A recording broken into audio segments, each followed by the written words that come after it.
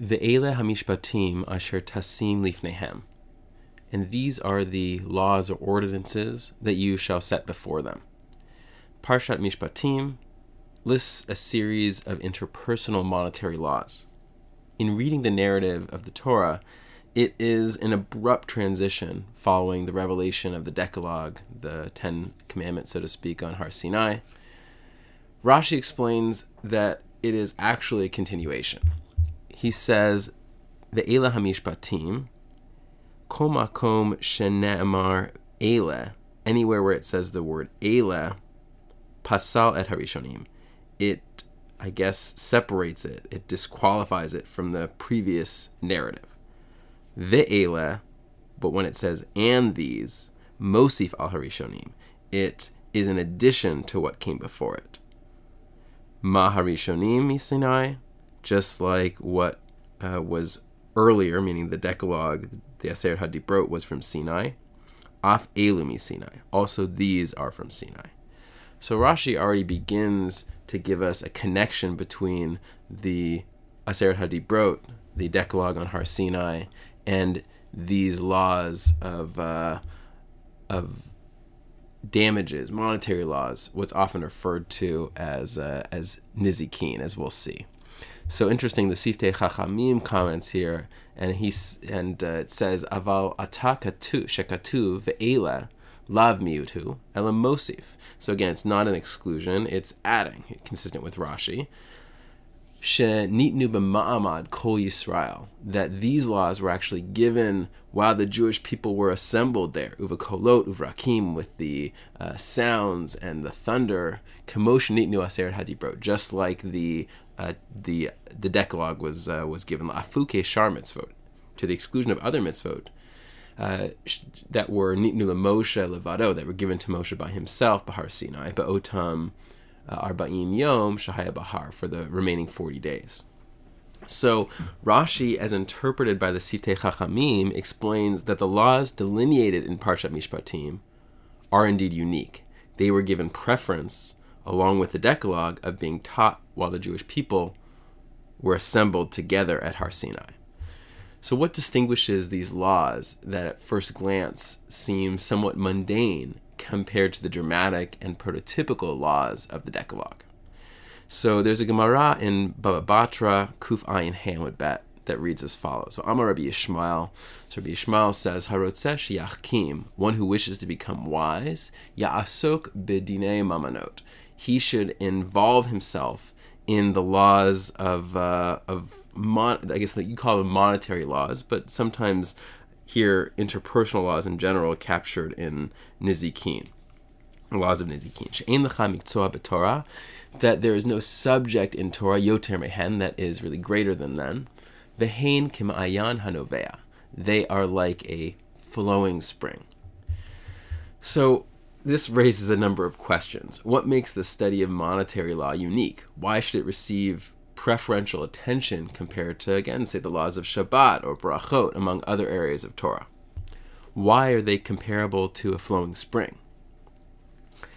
So the Rav recalls that in Eastern European synagogues, they would have something called a Chevra Shas. That was a group that would get together to study Gemara, study Talmud regularly.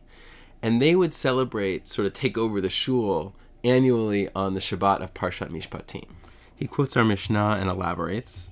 The meaning was and still is to place emphasis and to give preference to Nezikin. And the Mishnah, Rabbi Yishmael, who wants to be a scholar, he wants to study in this interest, and there's a good Rebbe, there's a few more kind of stipulations. But anyway, who wants to be a scholar, Yasir B'din Nezikin, Shein Loch, Shein Loch, the last Mishnah in Bava Batra. Shein Loch Miktzei Bater, Shein Loch Miktzei Gottel Bater.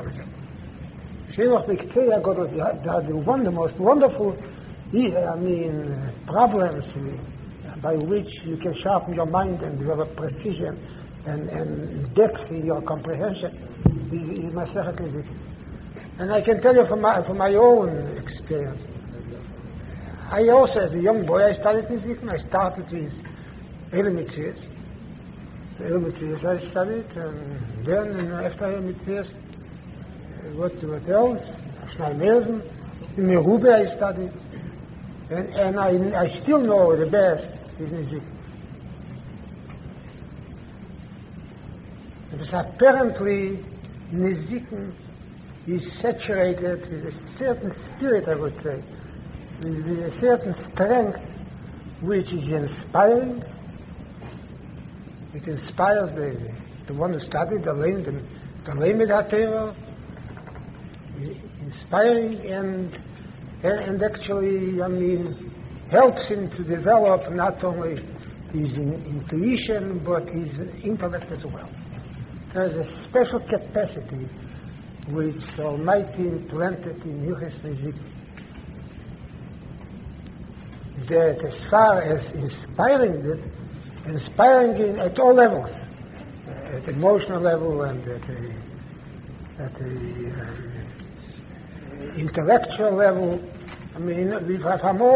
from all viewpoints, is Nezikin the strongest Seder. As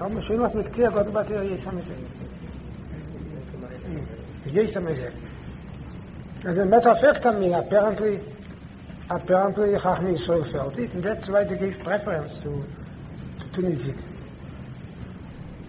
The laws of damages regulate interpersonal affairs. Indeed, at first glance, they may seem mundane compared to the institutions of Shabbat or blessings, brachot. But there are some features of these laws that offer an entree into the world of Torah. There is an aspect of the laws of Nezikin, of damages, that make them more accessible than other areas of Torah. We can all relate to the tension and conflict inherent in our interpersonal interactions. One party, say, leaves an object in the public space inadvertently. What if someone is injured by this object? That subject is covered in the first Mishnah of the 3rd chapter of Bava Batra. Do I have an obligation to return such an object to its owner? That subject is covered in the first Mishnah of the 2nd chapter of Bava Batra. There's a reason we often introduce students to the study of Talmud through these subjects. These are, the subjects of Haminiach, which is studied often in early Gemara study, and Ilo Mitzios, Shnayim Ochazin, Hakones. These are common chapters that we introduce students to Gemara. And I think the reason is that even a young student has an intuition of right and wrong in these cases. And through studying these subjects, they will notice that sometimes their intuition corresponds with the Torah's approach, and sometimes it doesn't. The Torah requires that we consider these events dispassionately, in a more objective light. We must articulate principles that are universal and apply across many situations, and also apply consistent exceptions to these rules. Through continued study, a shift takes place. The student encounters interpersonal events and is curious about the Torah's viewpoint. Eventually, one's very perspective may evolve and be influenced by the Torah's precise halachic thinking. In summary, the monetary laws of Nezikin are accessible. That's the first point. Everyone can relate to them. Further, they ennoble and refine our perspective, requiring us to not just go based on how we feel about a certain case, but to articulate principles. And over time, they not only affect how we think about things, but they also advance and sharpen our capability for intellectual analysis. So this is why I think it's referred to as a flowing spring, because there's so many different cases that may come up. There's always opportunities to be thinking about these subjects. And in addition to the commonality of circumstances that relate to Nezikin, it's also the process that affects our perspective and improves our thinking over time. So it's a constant source. It's a flowing spring in terms of our own development. And thus, there's primacy that has been given to the laws of Nezikin, the laws of damages, going back to the very giving of the Torah at Har Sinai. And that's what Rashi and Siftei Chachamim are explaining to us, that while the decalogue, the Aseret HaDibrot, share prototypical categories. It is really the study of Nezikin that offers one the opportunity to really absorb the Torah's unique perspective.